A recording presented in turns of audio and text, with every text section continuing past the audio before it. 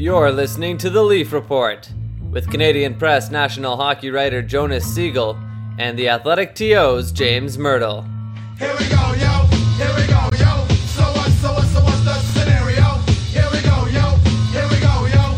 So what's the scenario? All right, 1, 2, 3, 4, 5. Mic check 1, 2. That's what they say in rap songs, James. All right, let's get this going. We are recording this on a Monday afternoon. This is supposed to be a quarterly report, even though a quarter of the season is now past. We did this a little bit late, but I still think we should do it. I still think we need to do kind of a check back of the first 20 some odd games. But first, before we do that, we need to get into some topics that are kind of hot right now or interesting to us right now. So let's start with kind of what's most immediate to me is kind of what's gone on lately with Mitch Marner. You know, dropped to the fourth line Sunday night. Cooled down offensively, not nearly as noticeable. What do you think is going on right now? Is this kind of just a rookie being a rookie and having a typical ups and down? I actually think he's been okay. I haven't really noticed him not playing well. I think that generally speaking, that line's not the greatest defensive line because Bozak and JVR they've always been kind of that. And I wonder if they should shelter that line more if they're going to keep that line together. But I don't mind the idea of breaking up. You put Brown on that line, all of a sudden you've got a better defensive presence on the right wing. And so, that's okay.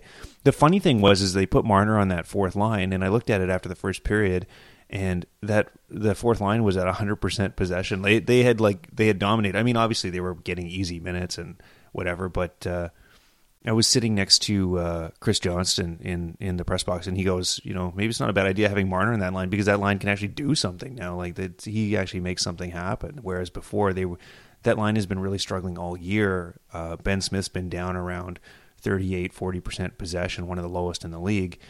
Maybe having a different look there isn't a bad idea. And then all of a sudden you've got four lines with a little bit of danger on them. But obviously when they got down a goal, Marner got moved back up to a scoring line and looked pretty dangerous. And I thought had a really good second half of the game. See, I was thinking before Babcock did that, just to myself and watching some of the games, that I hadn't noticed him like I had before. And maybe we should just expect that because, the pace that he was at before, he was on like a 70-point pace. And he was really noticeable a lot of games. And I don't know, maybe it's just like a rookie playing in the league. He's not that big. I don't know. I guess what I'm saying is that I guess there's just naturally ups and downs. But I kind of like what Babcock has done with some of this. Like he did the same thing with Nylander. It's just kind of like a shock. Like you send him down to the fourth line, you play him with Martin and Smith. And it's just like, okay, you need to get going. And even after the game on Sunday, he basically said that.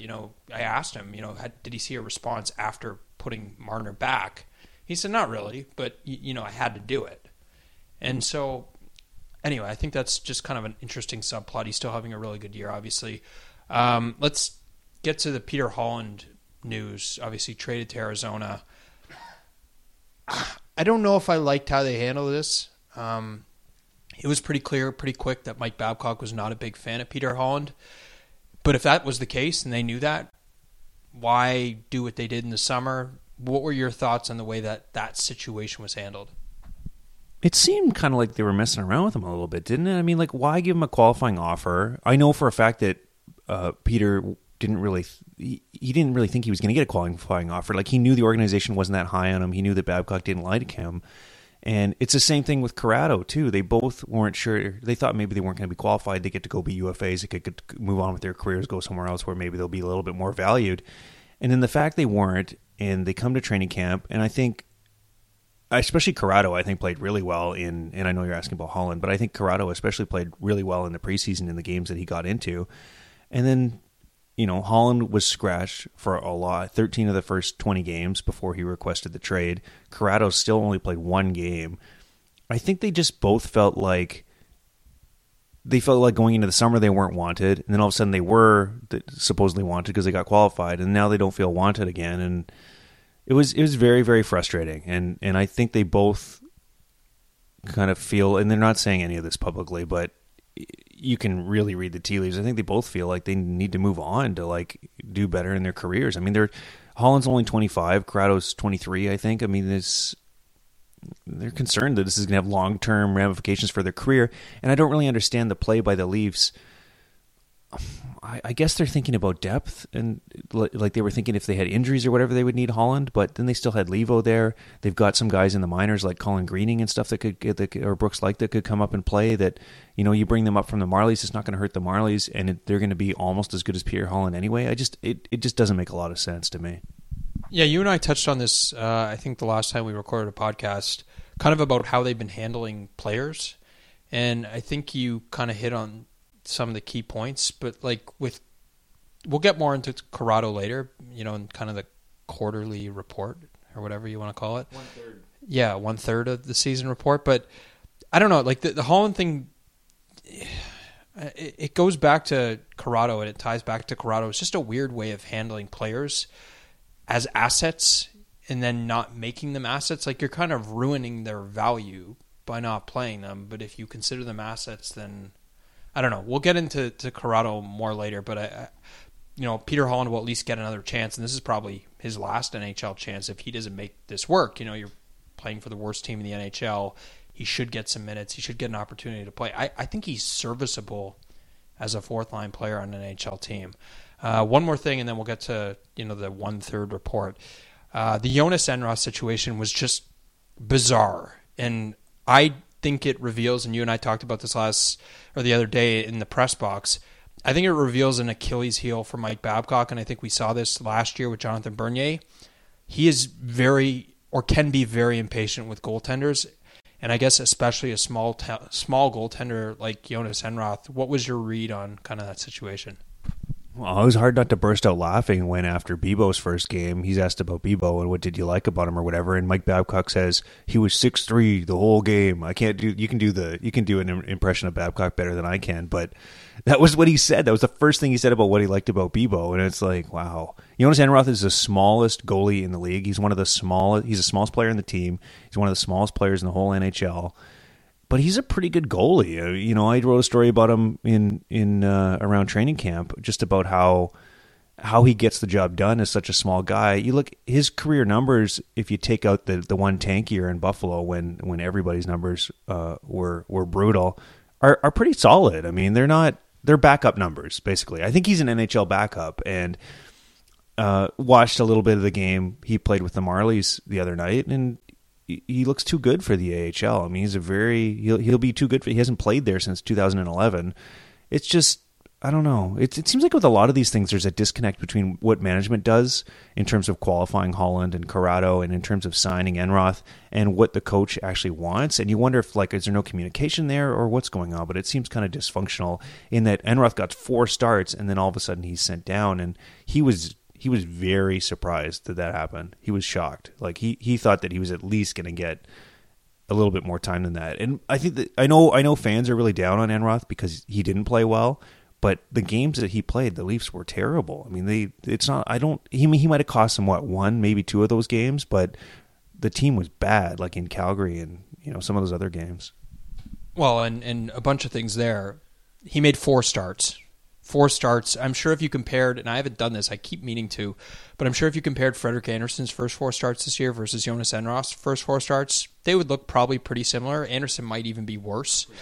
And the other thing is, all 4 of those starts were in the second half of a back-to-back. Not a great circumstance. It almost seemed like Mike Babcock was just waiting for an opportunity to say, okay, yep, goaltender's not going to work.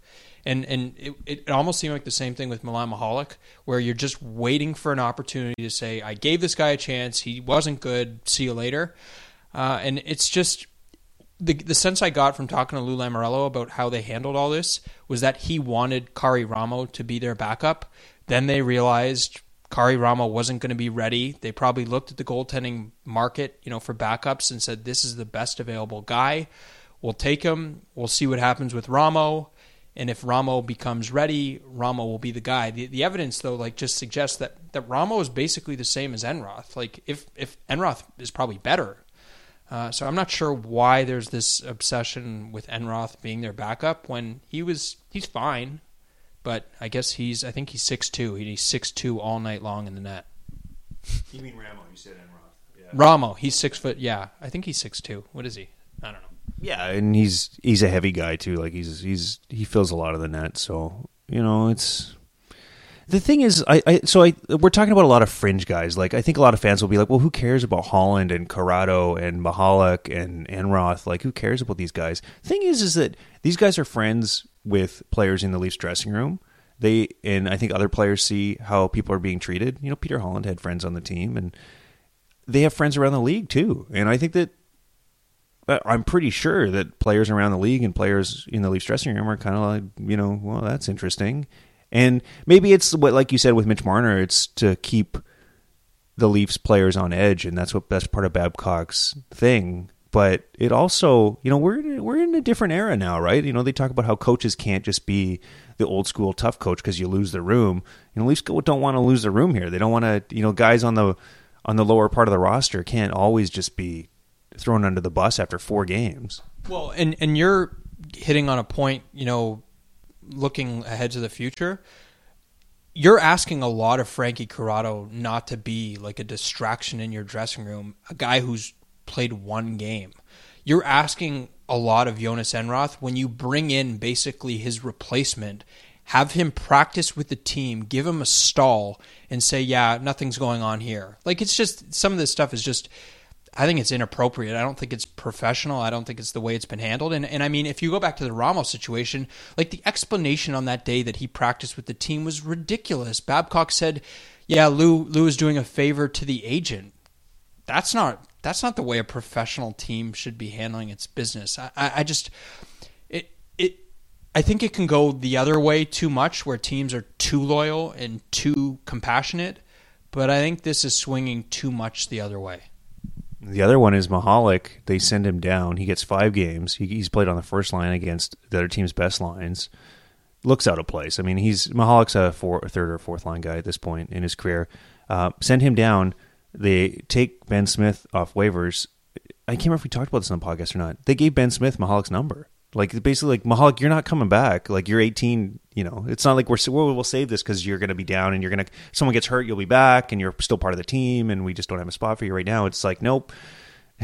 You're a veteran guy with like a big contract, and it's like Ben Smith gets your number. It's certainly interesting, and it's certainly interesting when you contrast it to like how they handled Frederik Andersen, who we should note.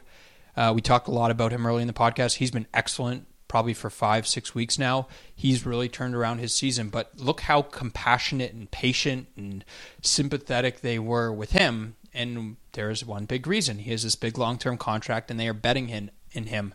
So I think it's dangerous when you start to, walk that line of this guy is important to us, so we'll be okay with him, but this guy's not. And yet, to play devil's advocate to myself, Mike Babcock has been hard on William Nylander. He's not been shy about that. So anyway, is there anything else top of mind that we should hit before I ask you some questions?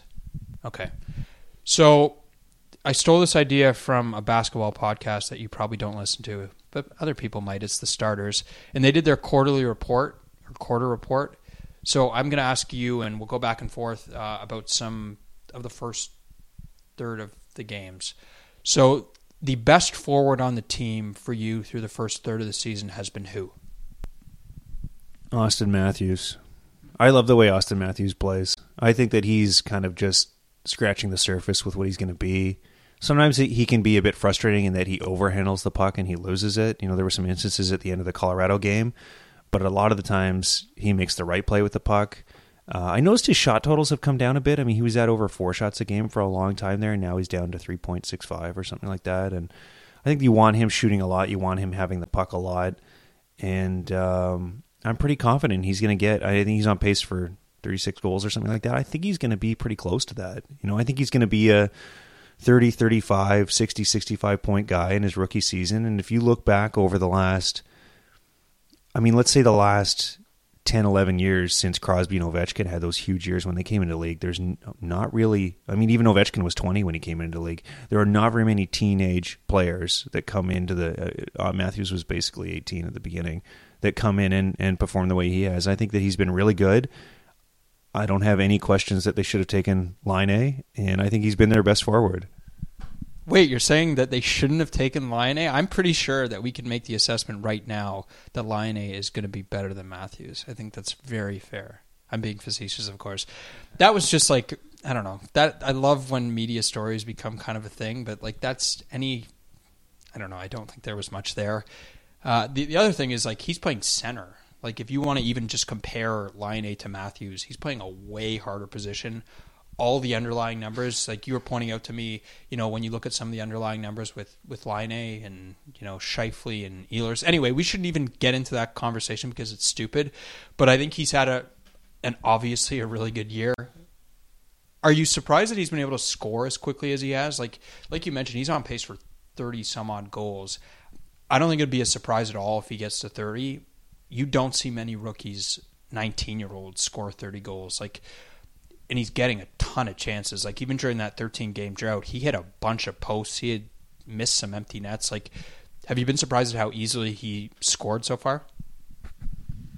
A little bit. I mean, I kind of thought he'd be in that 28 to 30 goal range, and it looks like he might be higher than that. So that's the surprising part. I mean, if he gets to over 35, I'm going to be surprised. But this is like Mark Crawford talked about having him in Switzerland. He said that he's going to be a shooting center. Like he's going to be a goal scoring center. He's not like we typically think of centers like, I'm trying to think of an example. We typically think of them as like setup guys like Nick Backstrom or whatever, that they're the foil to or like when Adam Oates and Brett Hull were playing together, that's typically their relationship, or Wayne Gretzky with all the assists he has. But that's not Austin Matthews. Austin Matthews this year, I think, is going to have more goals than he has assists, and that might be the way his career goes, and that's unique. And you look at have you seen some of the charts where they chart where his shots are coming from and where his goals are being scored from? They're all right around the net, almost all of them. And the thing is, he's got a really good shot from far out. Lately he scored, was it against Boston that he scored? Yeah, he scored from further out. I think he's got that ability, but for the most part, he's getting a ton of his shots from in close. And if you look at numbers like how many high danger chances he's generating, or his line share of high danger chances when he's on the ice, it's so high. It's like one of the highest in the league, and that's because he's always in tight around the net. Like he's very good at those wraparounds or at skating out in front and getting off a good shot. And I think that when he hits his stride, that he can win some Rocket Richard trophies. I think that's how good his shot and his ability to get shots off is. That's really interesting because that would put him. Yeah, you don't really think of centers that way, and that would put him in conversation. Him and Laine going to battle it out for some Rocket Richard trophies. I thought about Matthews, and he would probably be my second choice. I went with Kadri, just because of the difficulty of the minutes that he's playing. I think he's bottom of the team, at least in terms of forwards. In terms of zone starts, the possession numbers are pretty good. I think he's at about 50% scoring chances. He's putting up some points, which people love because now all of a sudden he's getting it, which is a joke, obviously. But I think he's had a really good year. I think it's kind of a step on last year. It's similar to last year, except now he's got some luck on his side. What do you think of his season so far? I think that's a fair choice. I mean, the Leafs are really lucky, and I think they're such a high-scoring team because they've got great balance. We've talked about the Marner line, and we've talked about the Kadri line and the Matthews line, and then there's always, well, not always, but there's sometimes someone that has some offensive talent playing on that fourth line as well. And I think where the Leafs need to get to eventually is having that talent on every line and them to get even better. I mean, maybe you add more talent and you don't have Hyman on Matthews' line, you have him on the fourth line, and then he's able to generate down there. But I like what Kadri's done because they needed someone to fill that spot until Matthews is ready to take on tough competition, and I don't think he's quite there yet. Okay, next category, best defenseman so far, and this one for me, I'll go first. I debated this, and I still am not sure I have the right answer. I ultimately went with Riley. I think he's probably slowed a bit lately. You've seen his minutes drop a bit, but everything underlying looks pretty good given what he's doing since he's played with Zaitsev. I think it's worked. Point production's been pretty good. He's getting more power play time. The other guy I was thinking about was Gardner, who's played really well, especially of late. He's playing a lot of minutes. Babcock is using him more, which I think is interesting. You look at the even strength numbers against Colorado. He was first. He was first in ice time total, I think. He's dropped back some of the minutes for your favorite combination of Hunwick and Polak. If you were choosing, who would be your best defenseman so far? I think that actually there are three guys that are pretty close. I think that Zaitsev's there too. I mean, the Leafs decor has been kind of problematic with the other three guys, and then it's been pretty good with those three guys. And I mean, Riley's been up and down. I think I would lean towards Gardner, but which is kind of weird to say because he's had all kinds of different partners. At some points, he's been on the third pair and hasn't gotten a lot of minutes in games. But it's been like the last, not just this weekend, but like the last 2 weeks or something, he's had big minutes. I think he played 24 minutes against New Jersey there in that one game. And he looks really comfortable. And I haven't noticed. The thing with Gardner is you just want to avoid the big mistake. And I think if you do that, then he can be a top two guy. But the problem is he's never been able to do that. And Babcock was asked about Gardner after the Colorado game, and he said he's very happy with him, and he says he just wants to avoid kind of the high risk situations with him. And Gardner's an interesting guy. He's a hard guy to get a read on when you talk to him. He seems like he's always got the same persona. It seems like he's a perfect example of not too high or too low, or he's just like this. I don't know, like a good old boy from Minnesota kind of thing. Like he's just like, I don't mean that in a bad way. I mean, he's kind of endearing, I think, as a person, and he's very popular on the team. It'd be interesting if he can put it together and continue to get better. It seems like he shooting the puck more and better. I don't know if his shot totals are that much higher, but he just seems more dangerous. Like he's got more goals than I ever remember him scoring. It seems like he's more, and it seems like he's shooting from closer to the net. The end of the Colorado game when they're really pushing for that goal, the defenseman they have out there, it's not Riley. They're using Gardner on the power play, I think, a little bit more. And I haven't looked at all the minutes, so whenever I'm just going off the top of my head, it just seems like they're considering him more of an offensive threat than before, and it looks like his tools offensively are a bit better. So I think he's had 33 points in a season before, but he has all the makings to be a guy that could be closer to 40 if he continues to play like this and he gets big minutes. You hit on all kinds of things, and this is all top of mind for me. I wrote about him last week and talked to him about some of this stuff. At last check, he was actually on pace for a career low in terms of ice time, but it's like seconds because he played a lot. You'll remember at the start, point production's about in line with the past, where it's about 30 points, 30-ish points. The scoring chance, not like all the underlying numbers are obviously really good. Whoever he plays with, it seems to spike up. He's perfect for like the modern game, but I thought it was really interesting in talking to him about the different coaches that he's had. He said like under Ron Wilson it was great. Like Ron just encouraged him, wanted him to go, and then he said under Randy it was completely the opposite. Carlisle just kind of squeezed him, made him really nervous, like to make mistakes. And when you're that type of defenseman, if you're nervous to make mistakes, you make mistakes, and we saw that. Like it was a really weird time under Carlisle. Like it looked like they were ruining him. And, there was so much trade talk at the time. And then under Babcock, what he told me is he said, Babcock just lets me be me, basically, and encourages him just to do what he does well.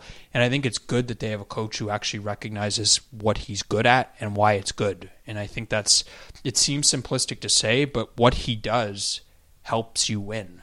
Do you know what I mean? Like, do you think there's been an evolution across the game in that sense that defensemen like Gardner are starting to be realized for what they are and what they're good at? A little bit. I mean, if you look at the analytics, there's no question. I know the analytics guys, when they talk about Gardner, they talk about he's their best defenseman, and some of the analytics people say that he's one of the best 30 defensemen in the NHL, which seems kind of crazy. But and then I know, I know other teams say to me, like quietly off the record, that Gardner doesn't play high quality competition. Like he does not play against other teams' first line, so you can't say. Like they think that the analytics, some of the analytics guys that are on Twitter and stuff like that, saying that he's one of the best defensemen in the league is crazy because he's always on a second or a third pair. I wonder what he would do if he wasn't. I used to like when they was that last year they did Gardner Riley together on a pairing. I mean they were exciting to watch together. I mean I don't think that that's ideal because one of them has to play on the wrong side for them, but. What they're paying Gardner, he should be a top 4 guy, and I think that he is a top 4 guy, and it'd be good if they could find the right partner for him. Like, I wonder if they can bring in an elite right D. I wonder if Zaitsev and Gardner at some point make sense as a second pair. Well, because then you could have Riley with X, whoever that number one defenseman is. I don't know how you get that guy, but maybe he's that guy. Anyway, we should move on to the next category. What do I got here? Well, and this is probably going to be your answer for this question. The biggest surprise of the season so far for you is who or what? Yeah, I think it's probably Zaitsev, I think. unless I'm missing something obvious. I'm trying to rack my brain here. Yeah, I think it has to be Zeit. I mean, most of what else has happened has been relatively... The kids have been, like, overall a little bit more dangerous than I thought. I thought there might be more... The Leafs have been a better offensive team than I thought maybe they would be. They've put all the kids into better offensive situations, and they should, because they don't have a lot of other options. I can't think of anyone else, but like Zaitsev, I was kind of worried that sometimes these defensemen come over from the KHL and it's like, oh, the best defenseman in the KHL, like Anton Belov did that with Edmonton. He won best defenseman in the KHL, and like, you know, just like a fringe guy. And I think his name's Medvedev did that for the Flyers last year, an older guy. Same idea, like he had a hard time sticking in the NHL. Zaitsev is an NHL defenseman. He looks like a top 4 NHL defenseman. He's been playing top pair minutes for quite a while, and he got there really quickly under Babcock. And he's made a couple of mistakes, but he looks pretty solid, you know. And it's to the point like where I'm saying, I mean, if he can find chemistry with Gardner, that could end up being a pretty good second pair for the Leafs. Well, and I think you hit on why he is the answer. He was my answer as well, is because it's a wild card. Like, you have no like, obviously they scout him, they know what he is, but you just don't know how it's going to work. You know, guys come over all the time who are expected to be good and just aren't. Like, and we even see this like with the college free agents. It drives me nuts how much of a stir and how much media go crazy for these things. And then most of the time, the guys don't end up being anything but depth guys, or even barely more than that. So for them, Christian Hansen, like there have been a lot of them, like Matt Gilroy. But the point is for you to get a top 4 defenseman and not really know what you're going to get is pretty good. Let's move on to the next thing. We talked about kind of Zaitsev a little bit before.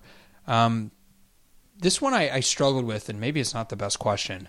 What do you think the best decision by the team has been so far? I thought about it for a bit, and my initial answer was putting Nylander with Matthews, just because, I don't know, you put 2 really skilled guys together, and we saw how good they were early on. They've changed that, and then they went back to it. I'm starting to think that maybe I have to give Mike Babcock credit for this, how he handled Frederik Andersen, because that could have snowballed and really gotten out of control. What comes to mind for you while I'm talking and you're getting a chance to think about this? I like that they haven't gone with that idea that you got to work the rookies in slowly and stuff like that. I like that they haven't been afraid to have, I mean, including Bibo coming up and playing. They had 8 rookies in the lineup out of their 19 guys that played Sunday. I mean, that's not common. You know, they could have kept a bunch of those guys with the Marlies. They could have said, you know, Soshnikov and Brown and, you know, the guys that didn't require waivers, you're going to play more with the Marlies, or you're not going to be on the first power play unit, or you're not going to get, you know, Matthews and Nylander. There have been lots of games where they've led the team in even strength ice time, or they've led the team in overall ice time because they're getting all that power play ice time. I think the fact that they've really given the kids an opportunity is what they should have done. They look like they're ready, and I think that it was the right thing to do. And I think that they've recognized that they're going to live with the ups and downs of that, but I think that's been the best decision that they've made. And I think that we're going to see that pay dividends over the rest of the season. I think you're going to see them start to figure it out more and get better. That's a good answer. The other one that came to mind for me was Zaitsev with Riley. Like you said, they recognized that really quick. And part of that is probably because they looked at their defense and they didn't really see many better options. So this kind of leads into the next one, which would be the worst decision that you think they've made. And I think there's a few. We've talked about Corrado. We've talked on this podcast about Matt Martin. We've talked on this podcast about Hunwick Polak as a pairing and how much he's used them and not using, you know, Corrado, not using Carrick consistently, not using Marincin all the time. I'm not sure which one I'd go with. It would probably be Frank Corrado, because I just think on even, like, forget about that I think he can play, and I think he's better than some of the guys that they've been using. On a human level, you're ruining his career. Like, these guys, like, I think we forget, this is like their livelihood. This is it. They are not trained to do anything else. When they get out of the league, that's it. So this guy's 23. This is a contract year. He's stuck here, basically, as an RFA. That would be the one that kind of comes to mind for me. What would be your answer? Well, I mean, I don't like having Matt Martin on the team. I think that he blocks off $2.5 million in cap for a long time and a fourth line spot, and I don't think that he's done anything to warrant that. I don't like the way that he has played. He looks okay actually on the penalty kill. His numbers on the penalty kill are all right, which is kind of weird because he's a big guy. But even strength, that line has been not good for most of the time. But I think the biggest mistake they've made is using their two veteran defensemen who are not that good all the time and kind of marginalizing. I mean, Carrick's gotten an opportunity, but I'd like to I think Carrick can be something, and I think that they should really see what he can be more than they have. I mean, I think that he should be ingrained on that third pair. I don't think him sitting out right now makes any sense. And Corrado too. I mean, Corrado should have at least played, of the 27 games, should have at least played half of them. And then if you decide after that he can't play, waive the guy, move him on. But like at the beginning of the year, why not give him the opportunity? Why not sit Hunwick or Polak? That's what they should have done. See if he is anything. I mean, I don't think anyone even knows. You look at last year when he did play, his possession numbers were great in a limited role. I think that's the biggest mistake they've made, is that they've just given too many minutes to Martin, Smith, Hunwick, Polak, and I don't see what benefit it does any of them. So on the good side, they've played a lot of the other rookie forwards and Zaitsev a lot. On the bad side, they haven't gone far enough in that direction. Well, and what it's doing is it's just ruining an asset. And he might just be a third pairing defenseman, but that can be something. Like, that's helpful to have a guy who's effective, doesn't make very much. And like the possession numbers for Carrick, really good. Like, looks like he should be playing consistently, and to be playing Roman Polak ahead of him, it doesn't make sense big picture wise. So I think that's fair. I think the Martin thing is going to be really interesting. Do you think eventually he just gets bought out or just sent to the Marlies next year? And this kind of leads me, I think we've covered all my topics. Have we got to all my topics? Oh no, we have one. Well, there wasn't really an answer for this one. I had biggest disappointment, but I couldn't think of anything that qualified because everything is kind of basically either met my expectation or exceeded my expectation. So I wanted to ask you, has this changed anything, like the first third of the season changed anything about how you see this team in the big picture of where they are? Like, I still look at them as being a playoff team next year. I don't see it this year. I think, you had a piece, and we're going to get to your new site, but you had a piece kind of looking at what they're projected to do. I think it was 85 points. That probably changes a little bit after Sunday night. But is your perception of where they are the same as it was coming into the year, or are they further ahead than you thought? They're further ahead because the kids are better than I thought they were good. Now I know that they're good. Like, now I know that Marner's going to be a good offensive. Now I know that Matthews is going to be. Now I know that Nylander is going to be an impact offensive player, and that all three of them are. And I know that Brown is an NHL player. I know that just from a third of the season, we have a lot more information. And I know that Zaitsev's going to be.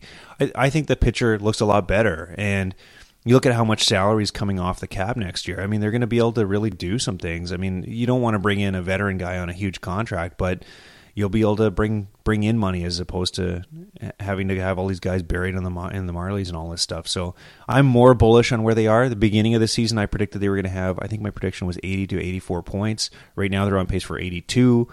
I think they've been a little bit better than that, and they've been drugged down by like Enroth and Anderson having a tough start. It looks like this year they could finish with 85 to 88 points kind of thing. And that puts you really close to the playoffs. An average NHL team's 91, 92. I think this year it's on pace for 92. It's not much of a jump they have to take to be a playoff team.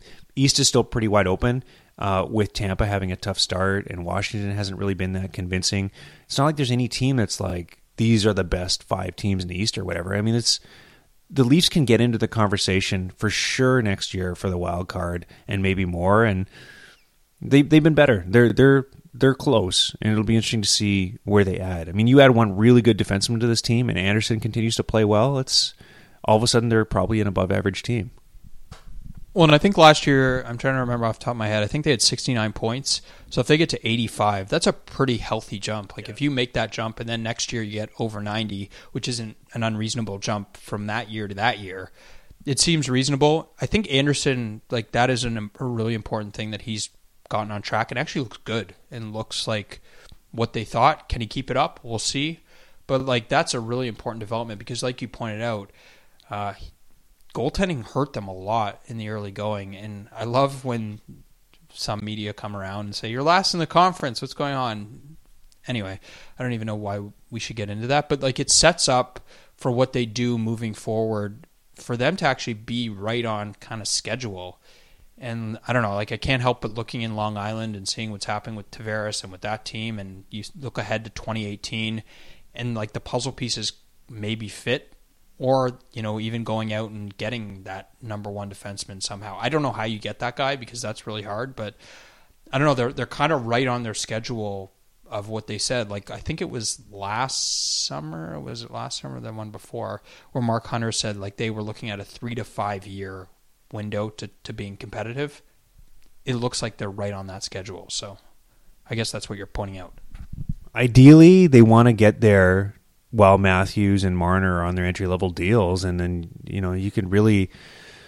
So let's say this year they're an 85, 86-point team. Next year they can get into the 93 to 95 range and be a wild card team. Then you've got one more year there where Matthews and Marner are, you hope, elite. I mean, I think Matthews is for sure going to be one of the elite offensive players in the league. You've got them on entry-level deals where they max out at a really low number. Cap's going to be even higher than it is now. I mean, that's why not try and really push to be a really good team in that third year of their contract. Well, and that just, when you're saying that, it makes me think of Chicago. Chicago gets Kane and Taves 07-08, if I'm not mistaken. 09-10, they win their first cup. And like that's really fast, and like I think Taves is like 20 at that time, but it's not inconceivable, like with how good they are, they're young guys, that they can be, I don't think they're going to be, I don't know, who the hell knows, but like they can be a real contender, not next year, but the year after, especially like if they're able to add and still have these guys making no money at all, right? I guess that's the point. Is there anything else you want to touch on before? No, you're nodding. No, or you're not nodding. Nodding would be yes. But we should talk about your new website. You've joined and are leading The Athletic. I think it's been great so far. Do you want to just kind of bring people who aren't up to speed on it?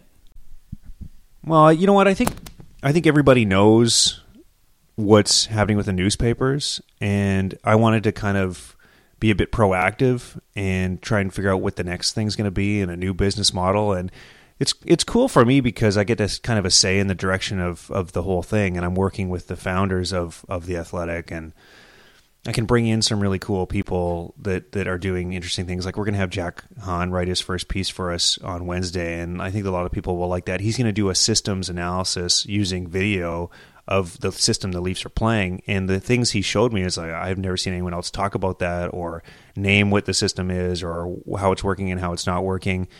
We're just going to be able to get in and have some different conversations about the Leafs and the Jays and the Raptors, and hopefully be a real presence in the market in Toronto with these teams. And we want to be like a sports section, but like outside of a newspaper, be 100% digital. We have an app that's really cool that I think people should download and check out. We're going big on Facebook and Twitter. We want to be relatively young. I don't know if hip is the right word because I'm probably too old to be hip, but like try and talk about sports in a different way than it is, and try and be a new thing. And we just need people to subscribe. You know, the first week that I've been there has been really, really cool with how many people have signed up, and we're getting to like 10, 15% of the way to where we need to get. And I'm so thankful that people are there, and I hope more people sign up. I think what's really good about it is you can dig into things that sometimes, like the way that media has been done, doesn't get done, if that makes sense. Like there has been a traditional model of how you do sports media, and frankly, like you and I both agree, it's kind of tired. And I think what you guys can do and have done is really like dig into why this works or what doesn't work and how this works. And like the video stuff, I really like, obviously NBA, and Zach Lowe writes for ESPN, and like he presents why things are working and how they're working. So I think there's a good opportunity to do that stuff. So if people haven't signed up, sign up. Like I thought about it. It's like 2 cups of coffee a month is basically what it costs. So it's well worth signing up. Is there anything you want to add? The other thing that's really, really cool that people haven't seen yet, we're in Chicago, obviously. Scott Powers is the Blackhawks writer there, but The Athletic's going to be in more cities. I know they want to eventually go across Canada, but we're going to be in more NHL cities within the next 4 or 5 months in the U.S., and they're looking at hiring some really, really cool hockey writers, like high profile people. You know, if we, and the thing is with your subscription, you get access to all of them. So there's going to be some really, really good NHL writers that it's not just going to be me. You're going to get access to, you know, I think 4 or 5 of the top 20 or 30 NHL writers in the world. And it'll cost you $4 or $5 a month. And we need people in the beginning here to have some faith that it's going to continue to be good. I've only been there 6 or 7 days. We're just getting started, but I'm really encouraged by what we're doing. And if you have any feedback or suggestions for what you'd like to see us do on the site, just send me an email or a tweet or whatever, and I'm happy to talk to people about it. Okay, that probably wraps. And I should say, like, as a basketball fan, Eric Koreen's awesome. As a baseball fan, John Lott's really good. Like, these are good people for what they're covering. So sign up, and I guess we'll be back and try to do this in a couple weeks, but that'll be like Christmas time. So maybe we'll try to, let's do like just after Christmas and before the outdoor game, I think is a good idea. Oh yes, the outdoor game. All right. We'll be back in before the outdoor game. Thanks, James.